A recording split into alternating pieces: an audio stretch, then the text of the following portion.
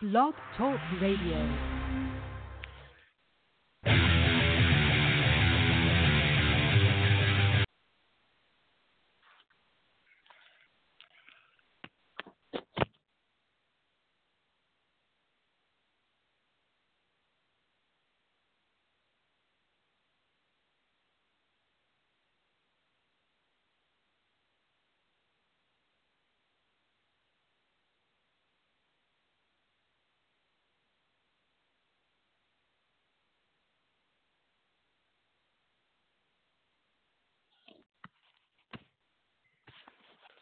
Our next guest on Minnesota Sports Weekly is from MLB.com, Twins beat writer, Do-Hyoung Park. And without any further ado, I'm going to bring him on the air. How you doing, Prep? I'm doing good. How are you? I'm hanging in there. Just got back from a longish holiday break, seeing family out in Korea, so getting used to the cold and everything, just bridging the gap to Twins Fest and the Winter Caravan coming up real soon now. Yeah, lots of stuff going on, but I would be remiss if I didn't pick your brain to start out with on what you can tell me about how the Josh Donaldson contract came about. Well, I mean, I get the sense that, it had been reported for a while, right, that Josh Donaldson was kind of waiting for teams to meet his number.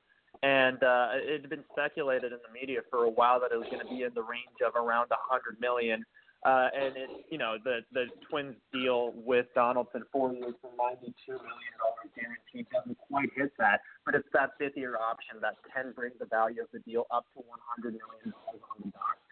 That I think also makes a difference for Josh Donaldson, because again, a lot of what I think was kind of getting in the way of the bidding among teams like the Twins, the Braves, the Nationals, the Rangers, and also the conversations is that the guy is 34 years old. And the fact of the matter is that, his batted ball numbers have been fantastic. He's hitting the ball as hard as he always has. He is barreling the ball up and squaring it up and hitting it out as frequently as he has throughout his career. But I think the prospect of giving a guy 4 years is something that really did, at age 34, is something that a lot of teams really did balk at.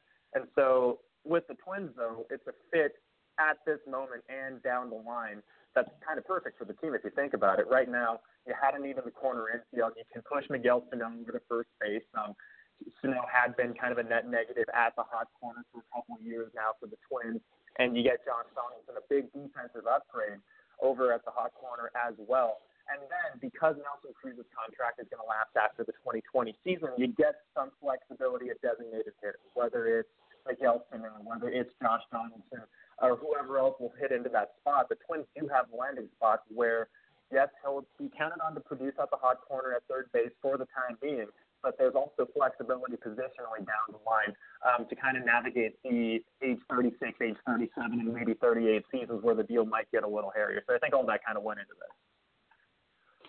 Is in your sense, is it like the last part of it, the contract is it's going to be what it is going to be, and they're just counting on the next couple of years to be the upper level type of performance out of Donaldson, or do they think he can perform really well all 4 years or 5 if they pick up the option? Well, it's so hard to project that, right? And I think that kind of gets down to the gist of why this sweepstakes for Donaldson went on as long as it did between the final few teams in the bidding for his services. Now, there's aging curves, and there's aging curves and, kind of traditional thoughts and kind of calculations and projections on aging that that has kind of dictated deals and valuation of players for the last however long. But you also have the exceptions like Nelson Cruz, who at age 39 just posted the best season of his career And one thing that is kind of promising about what Josh Donaldson brings to the table, by all accounts, he takes impeccable care of his body. And much like Nelson Cruz, he is somebody that as he is aged, as he's gotten more experience in the major leagues, and as he's kind of built up the years under his belt, his batted ball numbers, which I just mentioned in the last answer, haven't really receded. Nelson Cruz is still among the premier exit velocity, hard hit rate guys in the game, according to all these new metrics that are coming out.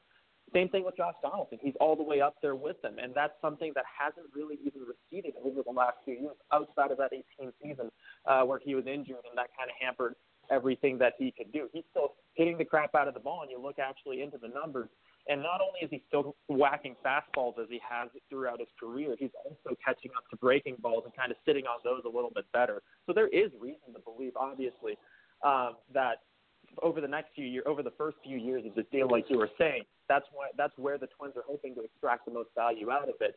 But in anything really, and especially the fourth year of that deal, I think is kind of gravy when you're looking at a deal that's taking you into a guy's age 37 season. But at the same time, there is reason in my mind, just looking at the underlying numbers, to believe that, there might not be as steep of a regression as I think a lot of people might be predicting from him toward the end of this deal. Now, obviously, that's impossible to project, and only time will tell on that. But that's something I got in mind as I examine kind of the finances and the lifetime of this deal. As a Twins fan, it just blew my mind that they would go to this level. As a beat writer, did this signing surprise you in that how far the Twins were willing to go? No, not at all. Because we're at a stage where not just with backing up to the start of the offseason where Derek Falvey and Thad Levine were saying, okay, if our window's open, we are going to make an aggressive move. We're going to make impact additions to this team. I understand. I'm a Minnesotan myself, right? I grew up here. I understand the skepticism with which a lot of fans around this market in particular will view the Twins, the Timberwolves, the Vikings, whatever language of that sort does permeate the media sphere, right? It's natural. It's a natural response. But at the same time, you do also have to keep in mind that the state of this team right now, where they produced demonstrable success last season, were among the elites of the game, literally set major league records, based on most metrics on both hitting side and pitching side, one of the best rounded rosters in the game. And then the core of that roster is cross-controlled, it's locked down, it's young, it's producing. I would argue that this is a roster situation and a situation for the franchise that we really haven't seen here, especially not in the Target Field era, where after 2010 and 2011, it's been a really big, dip, as I'm sure you know. And one reason it really doesn't surprise me is because, after the wild card appearance 2 seasons ago, the Twins came back and, it wasn't a splashy thing, but they did make the addition in the starting rotation, in the bullpen, to go into 2018, the year after that, with the highest payroll in franchise history. And that's certainly we're actually on pace to, not on pace, the Twins' payroll obligation for opening day right now is, I think, in the $138 million range, if I'm remembering right, which would shatter that record too. And so I think they have put their money where their mouths have been. The one other time they've been able to do so in this kind of Target Field era, but even that was nothing compared to kind of the position the team finds itself in now. So no, it didn't surprise me at all that the Twins felt the need to make this impact addition, just because the roster is in the right place to do that, and the excitement for the club has not been at this level in quite a while. Okay, let me ask you the other signing. What was your thoughts on the Miguel Sano extension?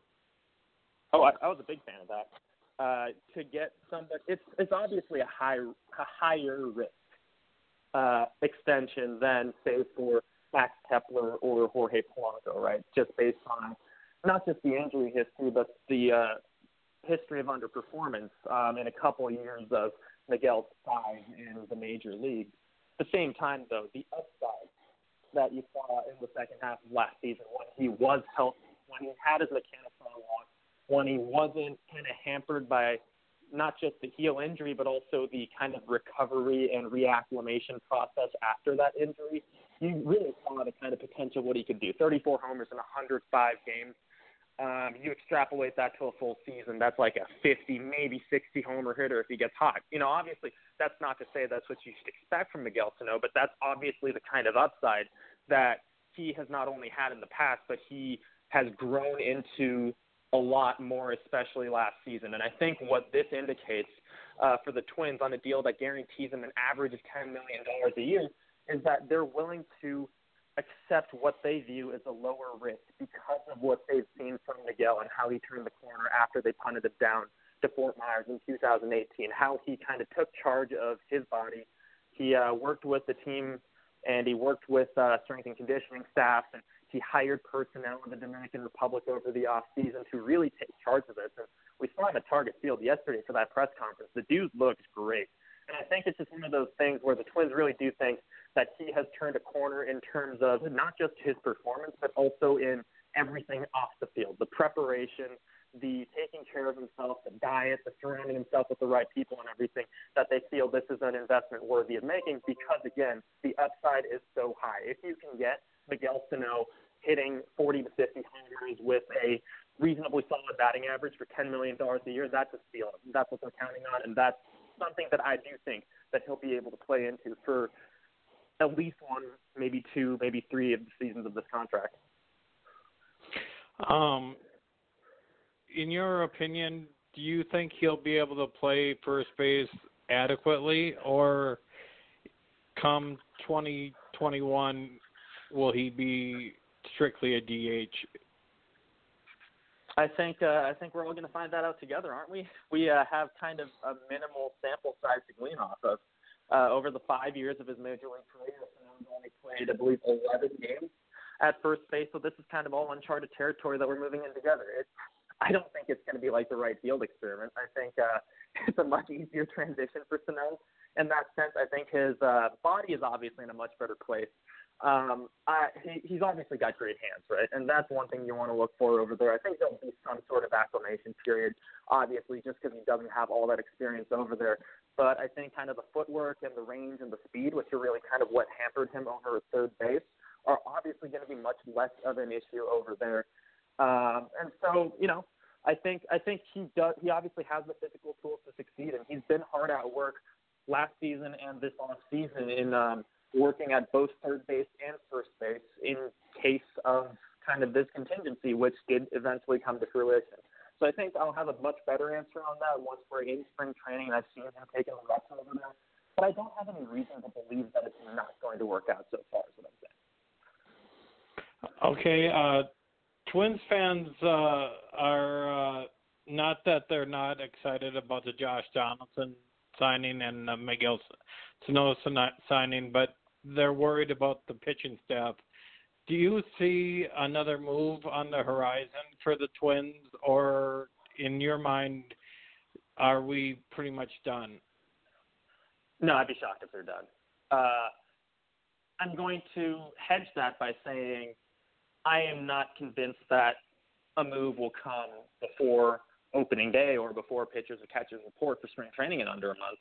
But I would be surprised if the Twins are in the postseason in October with the current pitching staff that they have on hand right now. I mean, obviously there's a lot to like. Everybody says, okay, I think the Twins' need for a pitcher has been really overblown. It's that, okay, a front-end starting pitcher takes this starting rotation from good to great. And especially one with playoff experience will go a long way in helping anchor this rotation in the playoffs. Is this rotation as currently constructed bad? Heck no. Is this rotation as currently constructed mediocre? Absolutely not. It is a good rotation that even last season was among the best in the American League and the Major Leagues in a lot of categories with which you'll go through and evaluate. I think a lot of that is lost because of kind of the inconsistency and the frustrations of Martin Perez and obviously the playoff disappointment, where the Twins didn't have the answer to whatever the Yankees were throwing at them, both offensively and defensively. Then again, nor would many teams that would have gone to Yankee Stadium in that series. And you have that starting rotation, again, by most metrics, one of the best in the American League, and you've taken out Martin Perez, and you have replaced him with Homer Bailey and also Rich Hill, right? Further down the line, you got Rich Hill coming in, and he is that guy with the playoff experience, with the strong pedigree, with everything. Age 40, coming off the arm surgery, it is a risk, but it is also an upgrade to what was a good rotation from last year. With that said, if you're turning to Jose Barrios and Jake Odorizzi and Michael Pineda, none of whom have any substantial playoff experience, I do think leaning on them too heavily and looking at that and saying, okay, we're going to be fine is a mistake. And I think Rich Hill, like I just mentioned, the playoff experience and the high upside, but there's also super high risk. He's 40 years old and he's coming off a major arm surgery. With that in mind, I think the Twins are going to have a chance, if they don't make a move before the start of the season, to really evaluate what they've got in their young guys, in Randy Dobnak, in Lewis Thorpe, in Devin Smeltzer, and then further down the line in Brusdar Graterol, in Yohan Duran, and Jordan Balazovic, and potentially maybe then by the trade deadline, you have an idea of, okay, here is how bad our need is. Here is the caliber of pitcher that we need up there. Because I don't know. Maybe Randy Dobnak continues to be elite. Maybe Jose Barrios takes that next step and becomes some sort of world beater. And you don't want to have to overreact before the season and pay off like top 1, top 2, top 3 prospects to get somebody that would, maybe be gravy where other needs might present themselves over the course of the season, right? So that's what I kind of wonder about, and that's what I kind of worry about. The thing is, Josh Donaldson really does help the Twins kind of mitigate the absolute need for something at this immediate moment, because you can do what the Twins did last year, where for most of the first half, they were just kind of feeling out their guys, seeing what they had, pinpointing their strengths, pinpointing their weaknesses, and then they went and attacked at the trade deadline. And I think Donaldson especially really helps them kind of set themselves up to do that again in, an American League Central that's going to be competitive, sure, but not nearly as competitive as, say, like the American League East.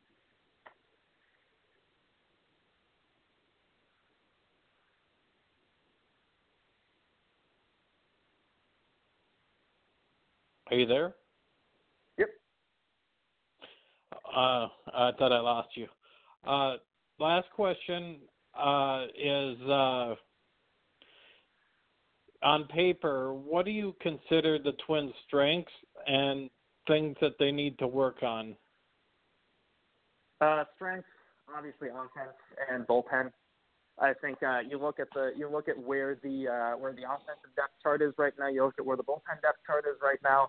It is hard to argue that those aren't going to be some of the better, if not the best, groups in the major leagues. I mean, you have a bullpen that was, by many metrics, the best in baseball in last year's second half. You're bringing everybody back.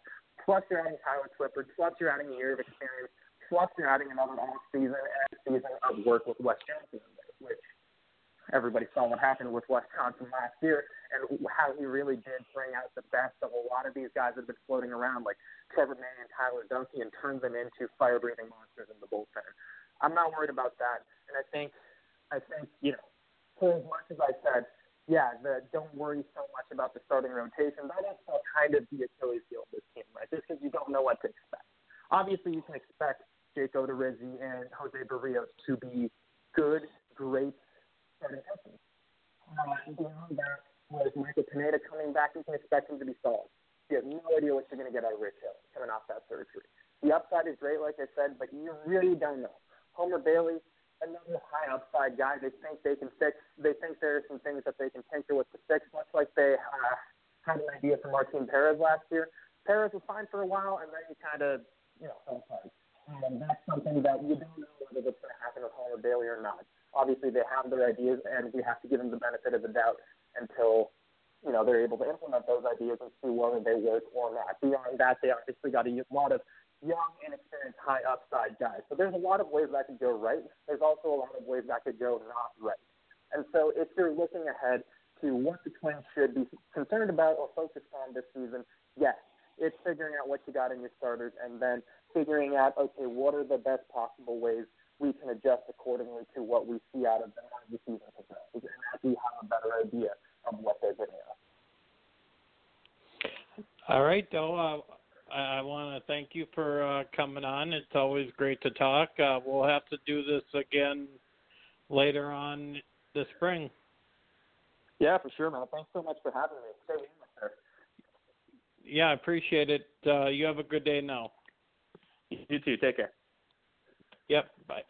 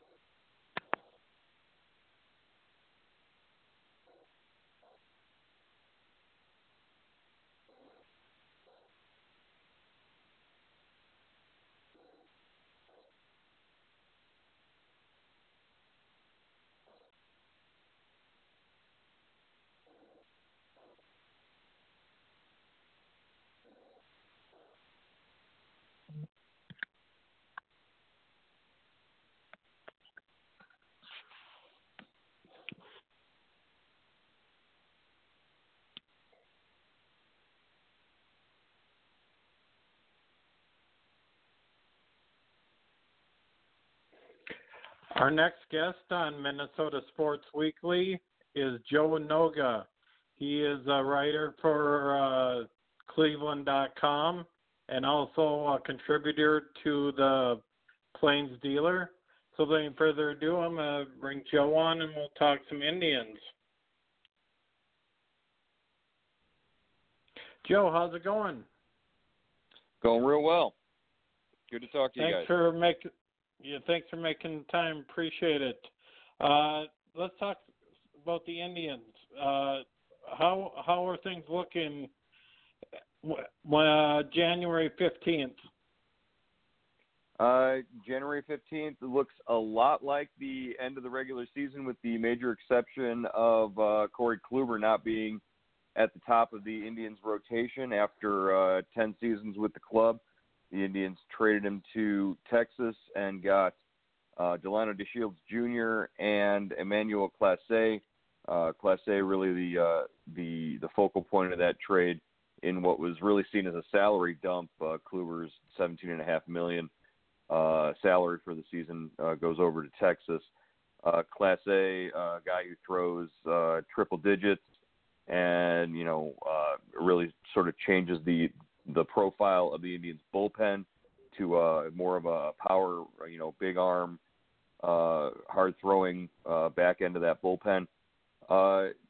And with all the talk surrounding Francisco Lindor in this offseason, this would be the ideal time for the Indians to trade somebody like that, but they are holding strong and waiting on the best offer, I guess.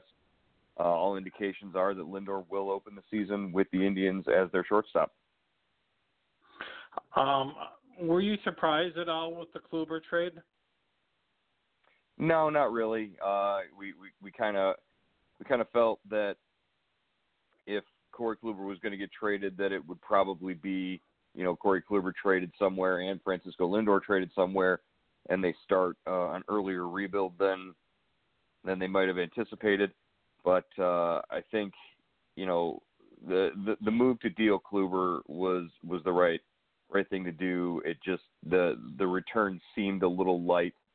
I don't know if it's that they're not telling us everything that we need to know in terms of his health or whatnot, but he did get most of last season off to rest and recuperate. He should be back to full health if that's something that at age 34 he's able to do. I just don't think that a 22-year-old reliever and a sub-league average outfielder in return is what you would expect to get from in exchange for a two-time Cy Young Award winner. Another guy I was curious about if he's going to come back or if his time with the Indians is over is Jason Kipnis. What can you tell me about him? All indications are that he will not be back with the club in any way. They've moved on. They have signed Cesar Hernandez to a 1-year, $6.25 million deal.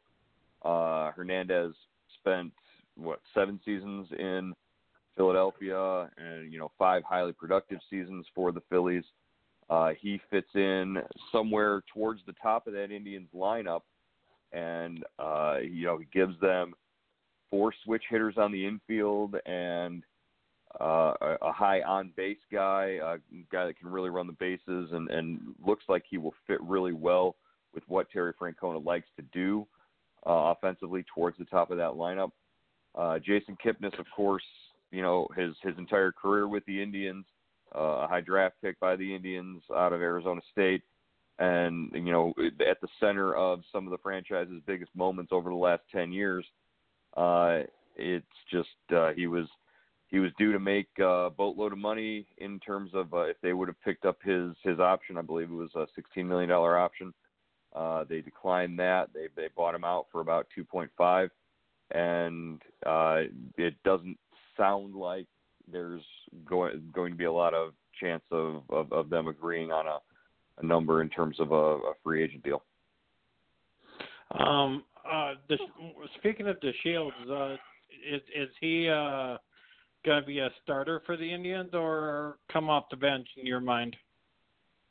The Indians right now have 9 outfielders on their 40-man roster, and Delano DeShields is projected at a 1.3 WAR for next year. Last year he hit 249 with a 672 OPS in 118 games. He's been up and down even at 5 years in his major league career. He's been up and down to AAA. With young Oscar Mercado developing in center field, I can't see how you take innings away from Oscar Mercado in center field. So you got to figure they brought DeShields in to possibly play left or platoon there with Jake Bowers. DeShields a right-handed hitter, Bowers a left-handed hitter. It's hard for me to see DeShields starting over some of these young guys who they gave a chance to last year and were pretty productive in terms of Mercado. Speaking of Mercado, is it too early for an extension in your mind, or could we be seeing the Indians spending some money on Oscar Mercado? I don't see Oscar Mercado signing an extension, this year or next year. Possibly when he gets close to arbitration, they might try to lock him up, but that doesn't fit with Chris Antonetti's, sort of game plan in that regard. If I'm Antonetti, I'm looking more towards guys like Mike Clevenger and Shane Bieber in terms of locking them up for long term, buying out their arbitration years. But I can't see, with 2 years of pre-arb left, you've got Mercado on a steal basically right now at the major league minimum. So no, not an extension right now for Mercado. You're talking about Oscar Mercado. You're not talking about Ronald Acuna or any one of these other, highly touted, big-time prospects who came in. This is a kid who he was brought over at the end of 2018 at the trade deadline into the organization, and in 2019, he sort of really came on in spring training, was impressive, and they brought him up made his major league debut in May, and he's a young, controllable piece that performed, I think, higher than expectations last year. So I think they're going to let him, see how he goes in the next couple of seasons before talking about any sort of a contract. The pitching for the Indians is obviously going to be their strength. How good do you think that starting rotation has a chance to be? I still think that this is the best starting five or starting rotation in the division, in the American League Central, top to bottom. You're looking at Carlos Carrasco, Mike Clevenger, Shane Bieber as your top three, and these are guys who historically, Clevenger in particular, have owned the American League Central teams. Particularly teams like Kansas City and Detroit and Chicago throughout their careers. So, this is also a rotation that has depth and beyond just young guys like Zach Plesac and Aaron Savali, who both came up and made their major league debuts last season and both contributed in major ways to the Indians winning 93 games. I also see, a couple of left-handers, young guys, Logan Allen, who was brought over in the Trevor Bauer trade, and Scott Moss, also, acquired during the season. That would give it would give the Indians something that they haven't had since about the 2017 season, which would be a regular left-handed starter in the rotation. For the number of lefties that the Indians face in the American League Central throughout the season, particularly those guys over in Chicago have a lot of left-handed starters. The Indians have none and have had none. I think this is a rotation that will give you, at least three, maybe four guys possibly who could go 200 innings this year, and that's saying a lot. Okay. How's the bullpen looking? And speaking of that, how is the new three-batter rule gonna affect Terry Francona? Well, it's already affecting Terry Francona. I'm sure it's giving him several sleepless nights. This is you're talking about Terry Francona, the guy who, along with Mickey Callaway in 2016, really revolutionized or started a trend of having these early bullpen games in the playoffs with Andrew Miller, and you're talking about a guy who will not hesitate to make a pitching change to find the matchups that he likes, and he's very knowledgeable and very skilled at doing that. And this takes away his ability to do that in some ways. I don't think that this rule is gonna really have as much impact as a lot of people are sort of banging the drum about it. It sort of, you know, this changing the game and all that. I think you're going to see it crop up once in a while in you know, longer games, late inning games, things like that. But for the most part, I don't think it's going to have that huge of an impact until we get down to the playoffs and later in the year. With that said, the Indians bullpen, like I said before, with the addition of Emmanuel Clase, and if Jeffrey Rodriguez can return to and do what he did, you know, for parts of last season, this is a bullpen that now transforms from sort of soft tossing, you know, pitchers, going out there and getting strikeouts. They've lost, obviously lost Tyler Clippard, who did an amazing job for him last year, to the Twins in free agency.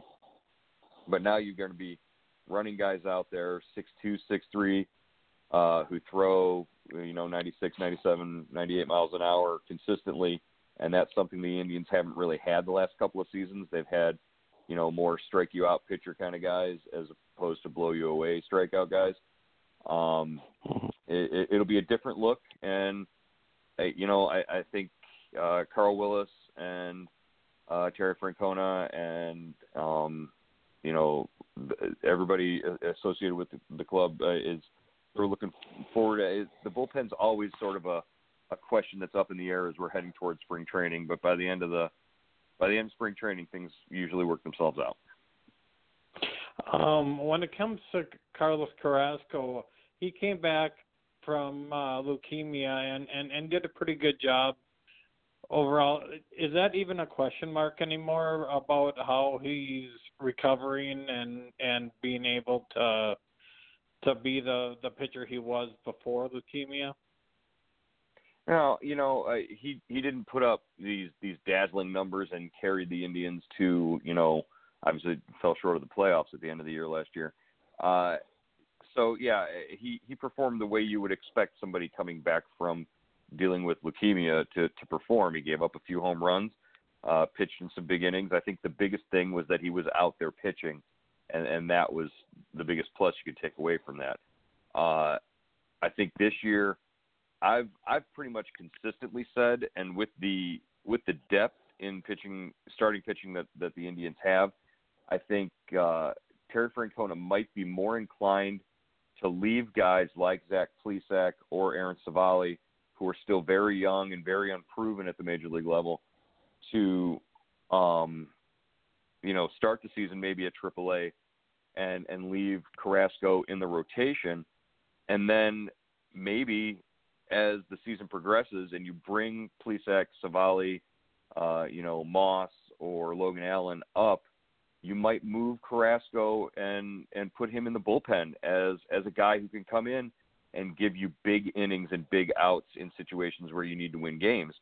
Carrasco has pitched out of the bullpen before. He moved to the bullpen when he couldn't get his head right as a young pitcher, and then basically you know, the staff came to Francona and said, look, he's ready to go back into the rotation, and that's when he sort of took off in 2015, 2016. So you look at Carrasco as providing you flexibility, versatility, and depth in as a piece in your rotation, and as a reliever. and all indications are right now that he's going to be healthy and he's going to be ready to come back and contribute. How would you handicap the Tribe's offense? Handicap is a good way to describe my feelings towards the offense. I'll tell you this: we saw flashes and sparks of Jose Ramirez busting out of whatever slump he endured for the 2018 season, second half of that, and parts of the 2019 season. There's still Jose Ramirez in there, and I think he's the biggest key to the Indians' offense. You've got Carlos Santana, who hits the AL Central as good as anybody, in baseball. He's lifetime career, numbers in the AL Central are excellent.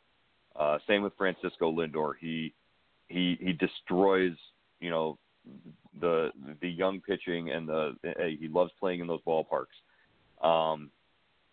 As long as you've got Francisco Lindor at the top of that lineup, and you're able to put, Cesar Hernandez in there somewhere, probably batting second, Santana third, Franmil Reyes fourth. And, Franmil Reyes, you don't overlook him. And, yeah, he's going to strike out 140 times this year. But he's going to hit you 35 home runs, and he's going to do that with power to all parts of the ballpark. And he's an impressive hitter. In a season and a half worth of San Diego and Cleveland, he's the real deal in terms of just a big man that can get a hold of the ball and drive it out of the ballpark. And that's something the Indians need there in that number 4 spot. And I like having to drop Jose Ramirez maybe in that batting order down to that his natural number 5 spot. I think he'll be a big run producer for him there. Okay. My last question, and then I'll let you go. I handicapped the AL Central in your mind. With the Indians pitching, they're always going to be right there. Where do you see this division playing out this year? Well, I think pitching is the big premium in the division. Obviously, Detroit, Kansas City are well into tear down rebuild mode, and we're not going to worry about them. It's a 3-team race really, and I see the Indians' experience helping. I see their pitching depth definitely helping if they can stay healthier than they did last year. And I think baseball is a game of run production and run prevention. I think the Indians are going to do a really good job, particularly with their defensive infield, of run prevention. I don't know that they are going to produce enough runs to hang with Minnesota. So, particularly with the addition of Josh Donaldson in free agency, I think that makes Minnesota's offense elite. And at some point, they're going to make a move during the season to add an arm. I'm sure of it. So I would put Minnesota first. I would put Cleveland there, very close and pushing them. And I would put the White Sox very improved, very much a challenge. I mean, this is the Indians only had a losing record against one team in the division last year, and it wasn't the Twins. It was the White Sox. So I think the White Sox will push, will contend, but I don't see them having enough pitching to hang with the top 2. I couldn't agree more. I think the Indians and the Twins are going to battle it out at the top, kind of just like last year. If you remember, at this time last year, I said, I really said that I thought the Twins were really improved. I had suspicions about their pitching, but I said I thought that the Twins would push the Indians to the last week of the season in terms of the division title, and I was almost exactly right. It was just the other way around. Yes, exactly. Thank you for the preview. I'm can't wait for spring training. It should be another fun season, and we'll have to do this again sometime this season. Sounds good. Take care, guys. Yep. Thanks a lot. Bye.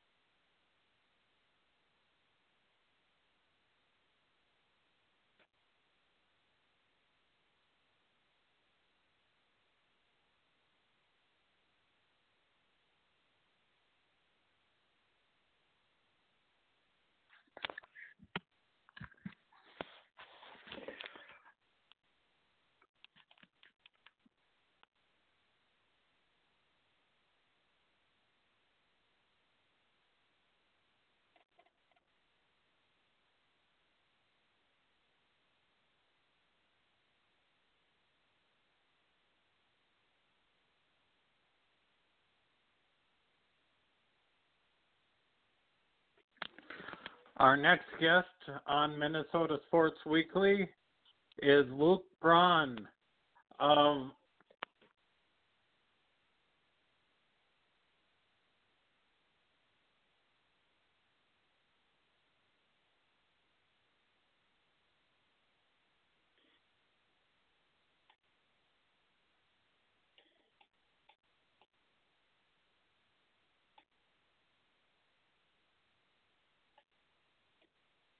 Locked On Vikings.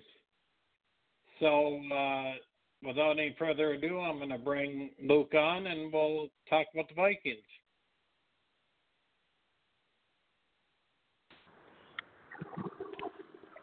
Luke, how are you? Hey, how's it going, man? Excellent. I appreciate us finally being able to find a time that works for both of us. Yeah. My first question, let's first talk about the Saints game. What Sure. was some of your takeaways about that? My first question has to be, was that offensive interference? Yeah, that's the thing everybody's talking about, I guess. My take on that has been that less contact has been called, more contact has gone uncalled. Pass interference is a mess. It's a subjective call, and it's definitely within the range of being questionable. I definitely understand the vitriol coming from Saints fans. They're a little sensitive to pass interference. It's kind of been a thing. But I think that that's a call that could have been made on the field, justifiably wasn't, and definitely couldn't be overturned. So you weren't surprised at all that it wasn't interfered? I didn't think that they would turn it over. Yeah, but that's by the letter of the law, it could have been called. Speaking of taking last week out of your memory, what was your thoughts on Kirk Cousins' performance against the Saints? I mean, Kirk played very well. I thought that, if I remember, there were a couple of moments in that Saints game where he missed somebody downfield, or kind of had a vision issue or something like that. Kind of threw an ill-advised ball. But otherwise, I think the moment that everybody's going to remember, probably rightfully so, is that 43-yard pass to Adam Thielen at the end of the game, where that set them up at point-blank range in overtime. That's the throw that for Kirk Cousins' entire career, he's never made that throw, and that kind of works. It does a lot of work to kind of undo the narrative about Kirk Cousins in big games and big spots and all that stuff. It doesn't get any bigger than that spot, and I think that's going to be one of the most memorable throws of his career when it's all said and done. Okay, just because we have to, let's move on to the 49ers game. Yeah, I got to do it. It was let's just say, in a word, ugly. Oh yeah. What was your impression? Because they were only down 14-10 late in the first half, and then all hell broke loose. What if you could put a few sentences, what happened in your mind that made a 14-10 game turn into a 27-10 game? What would those thoughts be? Yeah, so part of it was Kirk Cousins had a much poorer game than he did against the Saints. He missed a lot of available throws. You might say, yeah, but there was a lot of pressure. There are plenty of moments without pressure where the throw was open and available and he declined it and checked down instead. Pressure might have gotten in his head. That is kind of something as an NFL quarterback you have to be able to prevent. But in terms of that pressure, I mean, of course, the offensive line gets absolutely destroyed, right? Riley Reif, Pat Elflein both have two of their worst games of the season. And what really happened is that the 49ers run something called the wide nine, which is their defensive alignment. If you go watch any of the plays from that game, if you can bear it, you'll see Nick Bosa lining up way, way further outside than, say, the Vikings do with Danielle Hunter or Everson Griffin. And the advantage of that and putting all that space between defensive linemen is that it encourages, in pass protection, it encourages the offensive line to be very one-on-one. It spaces out all of the pass protection assignments. So a one-on-one matchup is a little bit easier for an offensive line when everything's tight and bunched together. You know, if you get beat to one side, you can maybe just push them into the other guy and they knock together and then it works. But when everything is so spread out, you're really on an island. And so, D Ford or DeForest Buckner on an island with Pat Elflein, Vikings just don't have the offensive line talent to keep up with that. Not many people do. That's why the 49ers defensive line has been so good this year. Okay. Speaking of the offensive line, is that the worst game they played this season? I don't think so. I think they had I'd have to look it up in terms of actual pressure. Certainly it was an awful game. They gave up pressure on 17 of 35 dropbacks. That is obliterating season averages, even for this unit. And this was a unit that had plenty of good games throughout the season as well. I would guess that the offensive line probably had worse games against the Packers and Zadarius Smith and all those guys. But yeah, suffice it to say, especially on that left side with Reif and Elflein, two guys that could be playing elsewhere in 2020, that was an abysmal showing. And part of it was just not having the talent. Part of it was the way that the 49ers scheme really highlighting that lack of talent in ways that other teams can't really accomplish. My question is, in your opinion, who you study a lot of tape, is you mentioned Riley Reif and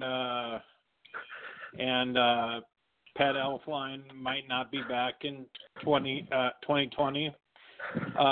Is that something that you expect, or is that just an out-of-the-box type of take? Well, I think it's possible. Riley Reif, I think if he were to be cut, he would save $8 million against the cap. That's a problem the Vikings are going to have to deal with. There are a few different options of how to deal with it. Riley Reif is one of them. Pat Elflein, there's not much reason to cut him. He probably will be in Minnesota in 2020, but it would be surprising to me if there weren't another person competing for that left guard spot, whether it's Drew Samia, a rookie from this year who basically redshirted, moving him from the right side to the left side, having him compete with Pat Elflein, or trying to draft somebody or pick up a free agent to compete. But if Elflein is just anointed the starting job, I would be pretty surprised with the season that he had in 2019. It was pretty bleak. On a positive note, what was your thoughts on the running back? Of course, you have Dalvin Cook, but then you also had Alexander Madison. His name is he started against Chicago. Mike Boone. Mike Boone, yes. What was your thoughts on the running back position as a whole this year? I mean, it's incredibly deep, right? So Dalvin Cook is still, in my opinion, one of the best running backs in the league, just one of the most talented ones. Obviously, the returns on that are limited if you can't block for him, which the Vikings could some days and couldn't some other days. But, when you could block for him, or even just there are some games where he just kind of took over and he would turn a 2-yard loss into a 12-yard gain. I think of the games at Detroit and at Dallas where I think two of his best. And those games were games that I don't think you win with other running backs. So there's definitely some value to Dalvin Cook. And, of course, this offseason is the way his contract works is the time to start talking about an extension, and that's going to be an offseason talker of whether or not that's a smart thing to do. But, yeah, behind him, Alexander Madison, the rookie, kind of a one-cut and go-thump somebody kind of guy, a little bit less dynamic than Dalvin Cook, but worked very well as a relief running back. And, of course, Mike Boone as a backup. I think he still makes some vision mistakes, and he certainly is somebody – he only started playing running back his senior year of college, so I think this was his third season at the position, and you can kind of tell. And hopefully that's the kind of thing that could improve. But he has all the athleticism in the world for it, and that creates a good kind of core unit of people. Amir Abdullah, I believe, is an undrafted or an unrestricted free agent this year. He had a pretty good game kick returning against the 49ers, but he has a fumble problem and he's getting up there. I would be surprised if the Vikings re-signed him. Okay, on the defensive side, is it a foregone conclusion that Xavier Rhodes is going to be cut? Foregone conclusion? Absolutely not. He's definitely one of the options. I think you can also save like something like $8.3 million against the cap if you cut him. And I think his contract was structured specifically in this way where, this is the time when, okay, there's enough, there's not so much guaranteed money where you can't cut him. And if he's playing more poorly than you thought when you signed him to this extension in 2017, then, you can start to make that decision. It's definitely an option, and it's not the worst option, but I don't think it's a foregone conclusion. Of course, the Vikings also have Trey Waynes. His contract expires in March. So you need to keep some of those guys. Which ones they are will probably be a decision based on cap and who gets what money and all that stuff. But it's definitely possible. I wouldn't say foregone, especially just because, that organization has a lot of respect for Xavier Rhodes. And they also don't blame Xavier Rhodes for a lot of the catches that he gave up. They point more to scheme and kind of, more strategic errors. And Xavier Rhodes did what the coaches told him, and it gave up a catch. They kind of don't see that as Rhodes' fault. Okay. Would you resign Trey Waynes? That's a question I haven't looked deeply enough into it to really understand. Up until this point, my opinion on this would be let Trey Waynes walk. He will probably get a big contract somewhere, get you a big compensatory pick, and then you have Rhodes and Hughes and Alexander, and that's your cornerback group. But after the 2019 season, how poorly Rhodes played, personally, I don't know if I would still do that. I think you're picking one of Rhodes and Waynes to hang around, and then you can, re-sign Mackenzie Alexander, or maybe you let both Waynes and Alexander walk and try to get a new cornerback. Either way, somebody in that group's going to look different, but you're not going to lose all four of them and have to rebuild the group from scratch. They will find a way to keep somebody. We just don't really know who it is. I think Rhodes is probably the best option in my opinion, though, and that probably allows you to keep Waynes and Mackenzie Alexander. I think I'd take that move. How about up front? Of course, is it a foregone conclusion that Everson Griffin is back? Is back, again, not a foregone conclusion, but I would call that more likely. He wants to be back, and he might even take a pay cut to do so. It seems the way that he's talked about the team, he might be willing to do that. His contract actually has an out he could take. He could actually void the whole thing and say, I'm going to be a free agent now if he wanted to. Doesn't sound like he's going to pull that trigger, but he has the option to, and so that negotiation is going to get a little bit weird. But I think you can maybe get him to take a pay cut. If not, you would save a lot of money. Linval Joseph also saves you a lot of money if you were to cut him. He's going to be 32, and a 32-year-old nose tackle that kind of declined at the end of the season. It has some of the hallmarks of somebody you might want to, let go as a cap casualty. Yeah, that was my next question about Linval. He's been really good for the Vikings, but he's starting to age.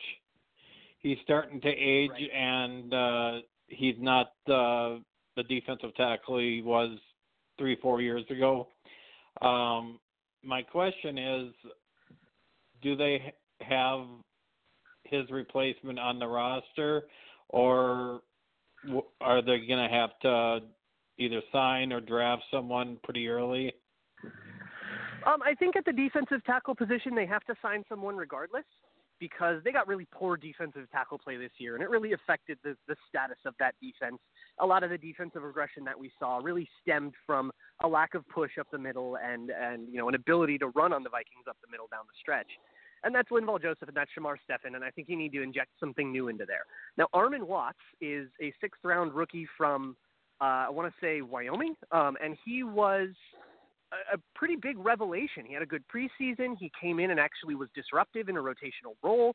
It looked a lot like kind of, rookie year of Fadio Denebo or rookie year Stephen Weatherly, somebody that could kind of be a part of this. Now, can he start? I don't think you'd anoint him with it. I think you'd bring in some kind of competition. But I think that he enters camp with a chance to be a starter, but he'll have to beat someone out to do it. And so, yeah, I think that they'll get at least one defensive tackle somewhere in the draft or free agency, maybe even 2. Is it likely that Linval's played his last down with the Vikings? It's definitely possible. I think if I were managing the team, I would definitely have let him go. Not because I don't think he's been good here or anything. He's been phenomenal for the last 5 years. But there are some telltale signs when a defensive lineman starts to get old, and that projects forward very poorly. The Linval Joseph we would see in 2020 doesn't really match the Linval Joseph we saw in, say, 2017 or 2018 or even the early parts of 2019. He still had some great games. Those days are probably over, and he's way too expensive to hang on to. So if you need to make some cap space, which the Vikings do, getting a little bit worse at nose tackle and getting a little bit younger at nose tackle is a decent way to do it. My next question is moving on to the coaching staff. They lost Kevin Stefanski to the Browns, and they didn't pick up the contract of George Stewart. George Edwards. George Edwards, I'm sorry. And there's rumors that maybe Adam Zimmer could become the defensive coordinator and possibly Clint Kubiak maybe as the offensive coordinator with his dad looking over his shoulder. Right. How do you foresee this shaping up? Do you think they'll stay in-house at these positions? And I know a lot of Vikings fans wanted Pat Shurmur to come back, but he went to the Broncos, and I think that was probably for the best. I agree with that. What do you think is going to happen if you had to guess? Yeah, so the reporting has all kind of pointed toward the Vikings looking internally. I think they're very happy with how the team was coached in 2019, and they want to rock that boat as little as possible. And it's really difficult when you're losing a bunch of coordinators because they all want to go find greener pastures and opportunities they wouldn't get, right? That's why George Edwards, it was a mutual parting of ways. I think George Edwards wants to go somewhere where he can call plays. Obviously, Kevin Stefanski is going and pursuing a head coaching opportunity. Those are better opportunities than the Vikings would ever be able to afford them. But they're very happy with how things were coached, and they want to keep it in-house. For defensive coordinator, it's really Adam Zimmer and Andre Patterson because the defensive backs coach, Jerry Gray, also left. And I think Andre Patterson has a better resume, but Adam Zimmer is the son of the coach, and sometimes that matters a little more than it should. But either way, they'll keep the coaching and the scheme and the terminology and all that stuff as consistent as possible so you don't have to spend a bunch of time in training camp learning new words and new terminology. In fact, very famously on the offensive side of the ball, Kevin Stefanski didn't make the Kubiaks adopt his own terminology. He learned how to communicate in the Kubiaks language when it comes to what to call plays and what to call routes and all that stuff. And he said, hey, I'm not going to make four people learn something new. I'll just learn something new. So the Kubiak terminology is already installed in that offense, and the guy who was new to it is the guy who left. So we'll see what we lose with Kevin Stefanski, and we'll see what specifically he was contributing to that offense. I would imagine we're going to lose plenty of significant smarts. He was a smart guy. But keeping in-house, I think Clint Kubiak as offensive coordinator is a good bet. That's probably the odds-on favorite. I don't mind the idea of Rick Dennison either. He's been the offensive coordinator under all of the Gary Kubiak staff, so they might just go to what they know. But either way, the coaching and the scheme and the way that the team is led by that staff is going to shake up as little as the Vikings can possibly make it. Okay. My last question, and I'll let you go. How far do you sign Kirk Cousins to an extension, or do you draft a quarterback and have him sit a year?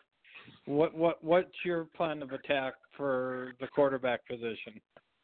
Well, that's really option A and option B, isn't it? And this seems like a really good year to need a quarterback. There's a lot of good ones in college. And not only the guys that'll be well out of the Vikings' reach, like Joe Burrow, the Bengals won't trade out of that position, and they'll take him. And Tua Tagovailoa, he's going to be long gone. But there are other guys like Justin Herbert and Jordan Love and guys that, would maybe fall to that first round. So if you wanted that 25th pick, so if you wanted to draft a quarterback and have him learn behind Kirk Cousins, you'll probably have an opportunity to do so. So then it becomes, are we happy with Kirk Cousins for the foreseeable future, or do we want our options? And personally, I'm a big fan of option B. I've never been a huge Cousins fan. He had a great year in 2019. We'll see if that's sustainable.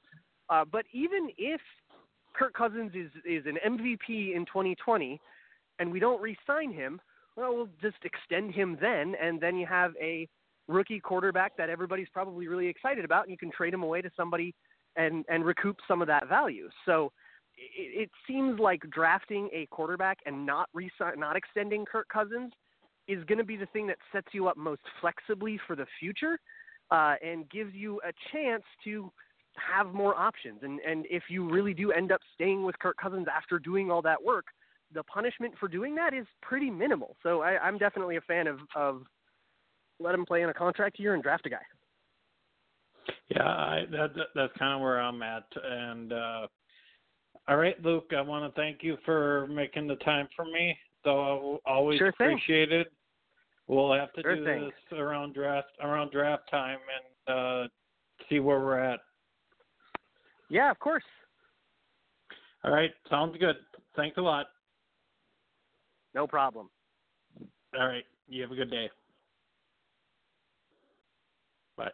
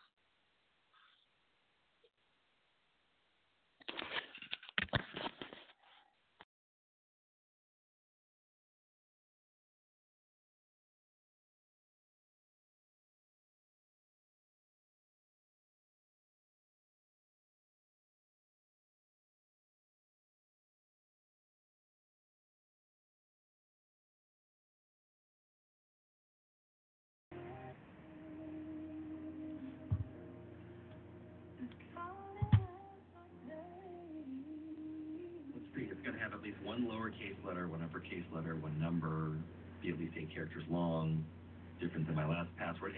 This password changing stuff at work is hard. Can you help out? Yes, I can help you all with the password. I have a very easy way to remember my password, and it's a favorite Bible verse that I have.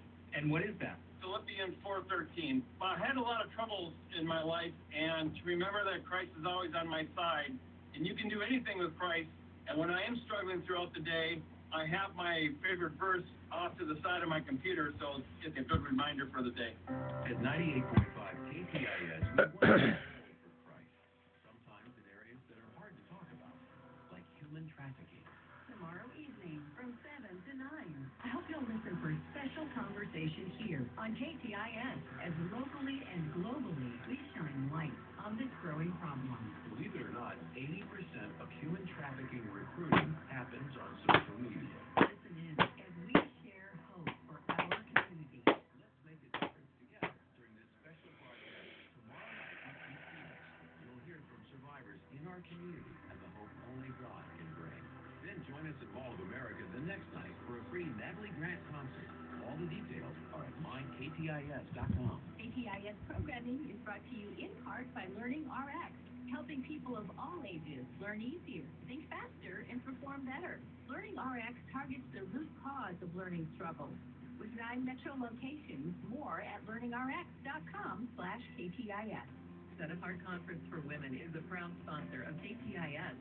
Set Apart 2020, Rest for Your Soul, features keynote speakers Crystal Evans Hurst and Allie Worthington. Visit is a faith-filled conference designed for women like you. So invite your friends now to the Set Apart Conference, Friday, March 6th and Saturday, March 7th at UNW St. Paul. Tickets available at setapartconference.com.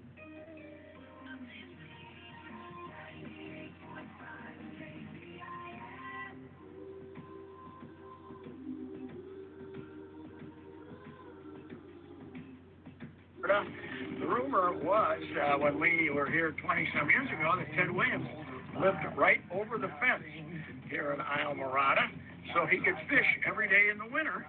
And then in the summer, he would go to Nova Scotia and fish. He was one of the great fishermen of all time. We were made to live, to be fierce like lions, love and forgive.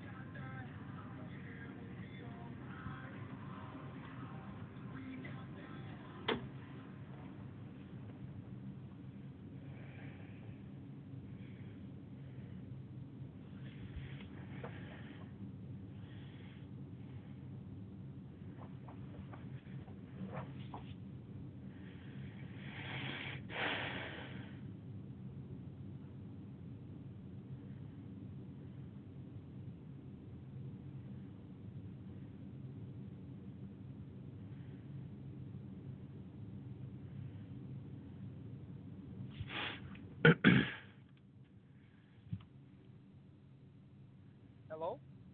Hello, Kevin. This is Kevin Gorg. How are you? Well, Kevin Gorg, Chad Smith here. How's things? Good. Can you hear me okay? I've got the hands-free thing going in my car. I hope you can hear me okay. Oh, no, loud and clear. All good. Oh, good. All good. Oh, okay. Here we come in 3, 2, 1. Switching topics next on Minnesota Sports Weekly. Time to talk about what's going on the ice lately. Minnesota Wild Hockey with Kevin Gorg of Fox Sports North. And first of all, Kevin, boy, it's nice to catch up. It's been a while. It has been a while. It's always fun to chat hockey, even though right now the season is not going the way we want it to for the Minnesota Wild. There's still time for them to turn it around, but was very promising from November through the end of December. But January has not been kind to our. No doubt about it. And maybe start there with the positive, I guess, first of all. November through December, they were one of the highest scoring teams in hockey, if I understand that right, and correct me if I'm wrong, but they were playing some exceptional hockey. Yeah, I think everyone who follows the team kind of talked about it, that we didn't see it coming, number one. Number two, we didn't know if it could last. And not that they're not worthy of playoff consideration. We always thought if this team was going to be in the top 8 in the West, they would do it with goaltending and defense. You know, the firepower up front probably doesn't match up with some of the elite teams of the National Hockey League, but we thought they could defend. We love their blue line, and their goaltending's been good for years. So that's what caught us by surprise. They were doing it with offense. They were outscoring hockey teams. But if you really break it down and look at who the Minnesota Wild are, that was probably not going to be a template for success long term. And now it's caught up with them because the goal scoring's gone dry, and now when you get into situations where you're being asked to play from behind, it's a tough way to make a living in this league. We saw it in Pittsburgh the other night where Pittsburgh got the early lead, and even though the Wild got back within 4-2, it's very difficult in this league to always be down a goal or two and be chasing the game. Well, I wanted to ask you about that Pittsburgh game. Could we have timed that any worse just from the simple fact that the other team was obviously excited about getting Sidney Crosby back, and I think the man showed why he's a first ballot Hall of Famer when he retires. Yeah, for my money, he's one of the best 5 hockey players I've ever seen, and right now he's certainly one of the best 2 or 3 players in this league. And you're right about the timing of the whole situation. He had been out for 9 weeks, and if you've been to Pittsburgh or even watched Pittsburgh Penguin hockey, he is the hero of that town. And for him to come back, it's a home game. The crowd's amped up. The team is amped up. And then early on, the Wild allowed Crosby to get his mojo cooking. You thought maybe there'd be some rust there with 87. Well, that was not the case. And he had a brilliant game with 4 points. And, I thought it was funny. Bruce Boudreau, the morning of the game, was joking with reporters when they asked about his thoughts about Crosby returning. He said, "Yeah, I can't wait to watch him. Maybe they can suit up Mario Lemieux. He can join too." Because what coach in their right mind wants to see the comeback for Crosby after 9 weeks, and knowing that the Wild have been going through some tough times and maybe didn't have the most confidence, it was a recipe for disaster, and that's how it played out. Well, I saw some of the reports after the game wrapped up last night. Was there something that happened? And I only bring it up because I didn't quite understand what they were talking about with the lineup before the game. Yeah, what a mess. What happened? We talked about it again today. So every team in the league, home and away, has a lineup card that they fill out and turn in right before face-off. And on that lineup card, you have 2 goalies and 18 skaters. And whoever you list on that lineup card are the only 20 players that you can dress and play that particular night. Now, at home, it's really easy because you hand that card in, and the officials kind of at home will double-check it, the local officials, to make sure it matches up. On the road, you're on your own. And so Bruce filled out the card in the morning, as he always does, after morning skate. Then they took a look at it in the afternoon, and for whatever reason, Ryan Donato, who's the first number, the lowest number, as you number it from lower to higher at the bottom of the list, was on there, and Greg Patterin was not, and that did not mesh with the lineup that they were going to deploy for the game. So they get to the bench, they're about ready to drop the puck. It's on national TV on NBCSN, and the officials all of a sudden cross-reference the numbers on the bench and the ice with the numbers on that card. They don't match up, so Patterin has to go to the locker room, take his gear off, he's out, and Donato, who had just had a burger, was getting ready to go to the press box and watch the game, puts his gear on, and now they have an extra forward, and they're down a defenseman. You talk about, again, timing in Pittsburgh against Malkin, Crosby, Hornquist, and this great offensive hockey team. Now you've got 5D. It was a mistake that Bruce had never made in 25 years, and like he said today at practice, he'll never make it again because he felt awful. Well, in his defense, I guess we should probably mention I was cruising through some articles. In fact, just a short time ago, Mike Russo of The Athletic pointed out that this is not the first time in the NHL that mistake's been made, right? No, it's not. And when it's happened on the road because you don't have those home officials to kind of help you along the way if you've made an error in judgment. And let's be honest, you do this, with preseason and playoffs 90 to 100 plus times a year, it becomes a little monotonous. But, I used to coach high school hockey here in Minnesota, and they had the same rules where you had to fill out that sheet. And for a while there, I'm like, why are we doing this? But now I get it, especially when you have extra players in place and at any level. You got to have everybody kind of double check and triple check that list because you feel bad. Number one, Greg Patterin's got to take his gear off. It's a horrible experience for him. And then number two, as a head coach, you're putting your team in a bad spot early in that hockey game when Matt Dumba takes a penalty. Now you're down to 4 defensemen. So it was a real shame that it happened, and the timing could not have been worse. And today, Bruce was very honest after the game. He took the blame. Came back today. The media circled around. He took the blame. He apologized to the team last night. Bill Guerin, the GM, came down to talk to him and really, from what Bruce told us today, handled it very, very well, was supportive of Boudreau and said, hey, we're going to move on. It's not that big a deal. And I think that, moving forward, I hope that last night can be kind of the bottoming out, because today they gave the team the day off. They had some meetings. They went over film. They didn't touch the ice. And, hockey's a game where, being around the guys, they take the losing hard. And sometimes you're not physically fatigued, but mentally you can get a little bit tired of thinking about it. So today was a day where they sent them home and said, go have some fun, see your friends, see your family, see your kids, come back refreshed for morning skate tomorrow, and let's get ready to take on the Tampa Bay Lightning. One of those games where if you don't beat the Lightning, nobody's surprised, but if you do, it can jumpstart kind of the last push here before the All-Star break. Well, and there's a long way to go in the season yet, right? We're not getting down to the stretch run by any means, but where does this team begin to kind of get this thing going the way we want it to go? They've got to get back to their roots. They got to get back to basics. They've been trying to do too much. They've been trying to play a game that they're not going to be able to have success playing. And maybe all that offense they put up in November and December has been a double-edged sword for them. They got to get back to being a much better team in front of the house. They've got to be a more responsible team, back-checking, a better team in the defensive zone coverage. They've got to take less penalties, and they've got to be better on the penalty kill. This is a team that's built from the back end out. Devin Dubnyk, I know there's been some distractions and tough situations at home with his wife, but, he's got to be the rock back there along with Alex Stalock. And really, if you look at this team and break down this roster, this core of defensemen is as good as any you'll find in the National Hockey League when you talk about the top four the Wild can put out there on a nightly basis, but they haven't played that way and consistently played that way. And then the forwards have got to be a better group, and they've got to try to start winning games 3-2 rather than winning games 5-4, and winning games by scoring early and shutting teams down, being disciplined, being good without the puck. These are the things that have really, I think, gone away here in the last 3 or 4 weeks, and they've got to get back to who they really are. The thing about the Wild, though, and again, I'm not an elite hockey mind, but as I look up and down the roster, as I watch them play, not as closely as you do, but still, I look at their roster, I don't see any standout scoring on this team. Is it more of a by committee approach kind of thing with this squad then? Well, you don't see a Crosby. You don't see a McDavid or a Draisaitl or a Taylor Hall.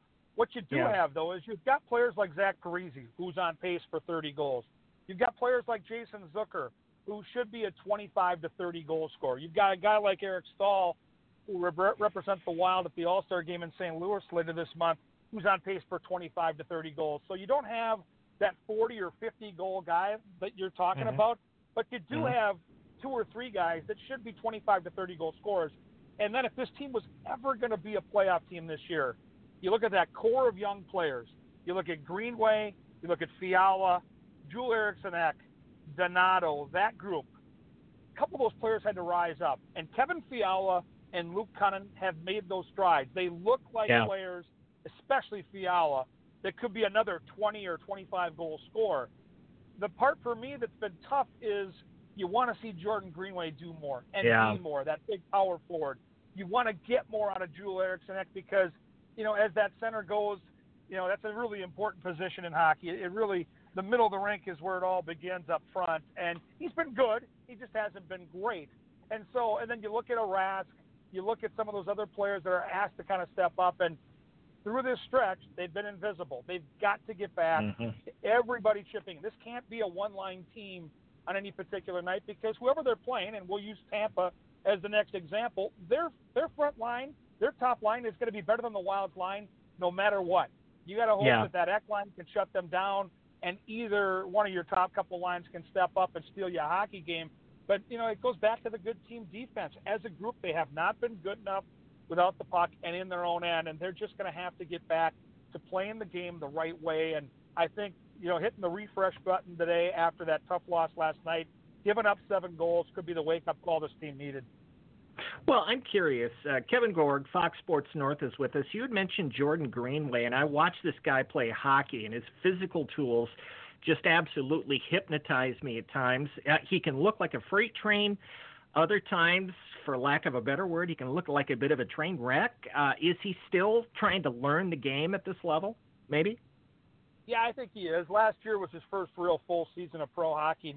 With his time in Iowa, including the playoffs, he played over 100 hockey games, so you really felt like that could be a really nice foundation to setting him up for better and bigger things this year. And as you mentioned there's been games where we've seen the flashes. For a guy his size, he's got really good hands. He's got good offensive instincts, but he just is unable to stretch it out to 4 or 5 games in a row consistently at that high level. He'll have a game, he'll have a couple of shifts, and then he'll just disappear. And he hasn't been good without the puck. Last night in Pittsburgh, there was a back check on one of their goals early in that hockey game where he got lost. And you just can't have that right now if you're Jordan Greenway. They're asking him to do an awful lot. And I think for Jordan, it's still a part of the process. He's still a young man in his early 20s. But now with all these games under his belt, especially all the games he played last year, you hope at some point that there can be that next step, like we've seen with Cunnin and like we're seeing right now with Kevin Fiala. With a guy that size, you never want to give up on him, but I know the coaching staff believes that there's a lot more in the tank for big number 18. You referred earlier to Devin Dubnyk. I was curious what this season's been like for the Wild goaltender. You mentioned he's got some unfortunate distractions at home. His wife's got some health problems they're having to deal with. How's he holding up through all that? You know, he's been really great to work with. Devin is one of those players I've always enjoyed just sitting and talking with, and I've had a chance to get to know him really well since he came here in 2015. And, you know, he's been pretty upfront and candid that it's been hard on everybody. You know, they've got 3 young kids. I think they're under the age of 7 right now at home. And you know, when you're in your 30s, and his wife Jen is as well, and you're dealing with this type of serious illness and having to go to the Mayo Clinic and having to be away from the hockey team, I'm certain it's been very hard. And I know he hates being away from the team. He's one of those personalities that meshes really well with the guys in that room. And so I know it's been difficult for Devin to miss games and to be away from his buddies on the team. And so it's been a process. It's been a learning experience, and I think it's still ongoing. It was really cool to see his wife and kids and all his family there the night a couple weeks ago when they celebrated his 500 games in the league. And that celebration actually had to be postponed a couple times because of his wife's illness. And so to have them all there and to see how great his wife looked and to see the smile on Devin's face, it was a game that Stalock was starting, so there wasn't as much pressure on him, and he could just really enjoy the moment.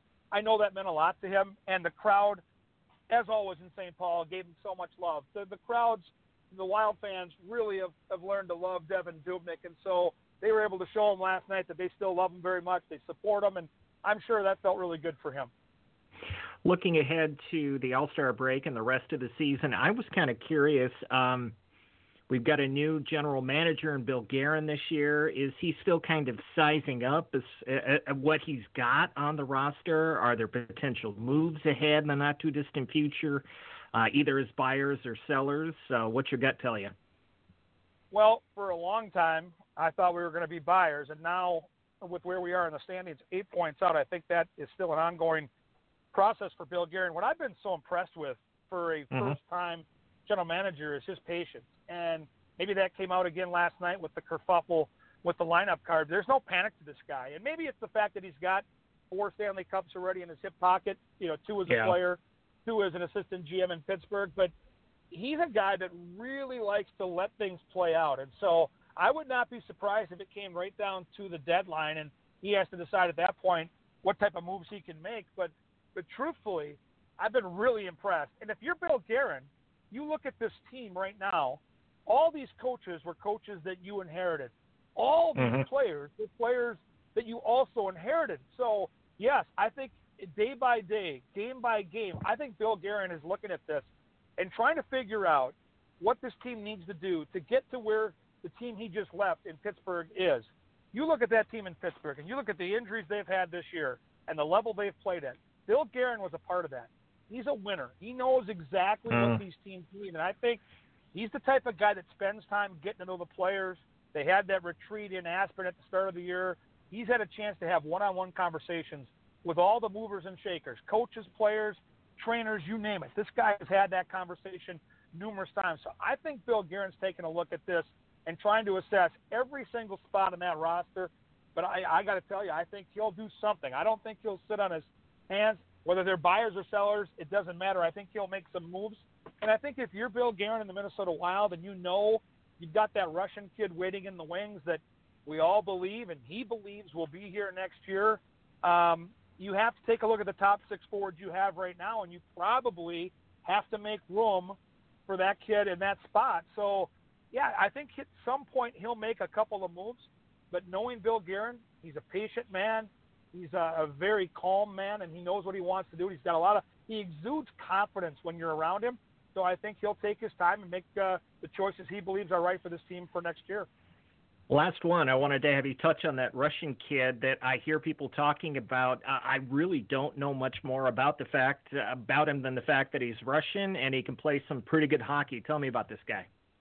Well, Kirill Kaprizov is the leading goal scorer in the KHL, and I think when you look at the highlights, it's always difficult to try to translate what he's doing over there and say, how would that fit in the National Hockey League? And, Bill Guerin and his staff have gone over to Russia. They've met with him. They've watched him in person, and they liked what they saw. In fact, Bill Guerin came back and said he knows there'll be pressure and there'll be some growing pains, but this kid can step in and can play right now at the National Hockey League level and do so in a top 6 role. So that gave us all confidence. Now the trick is to get him here.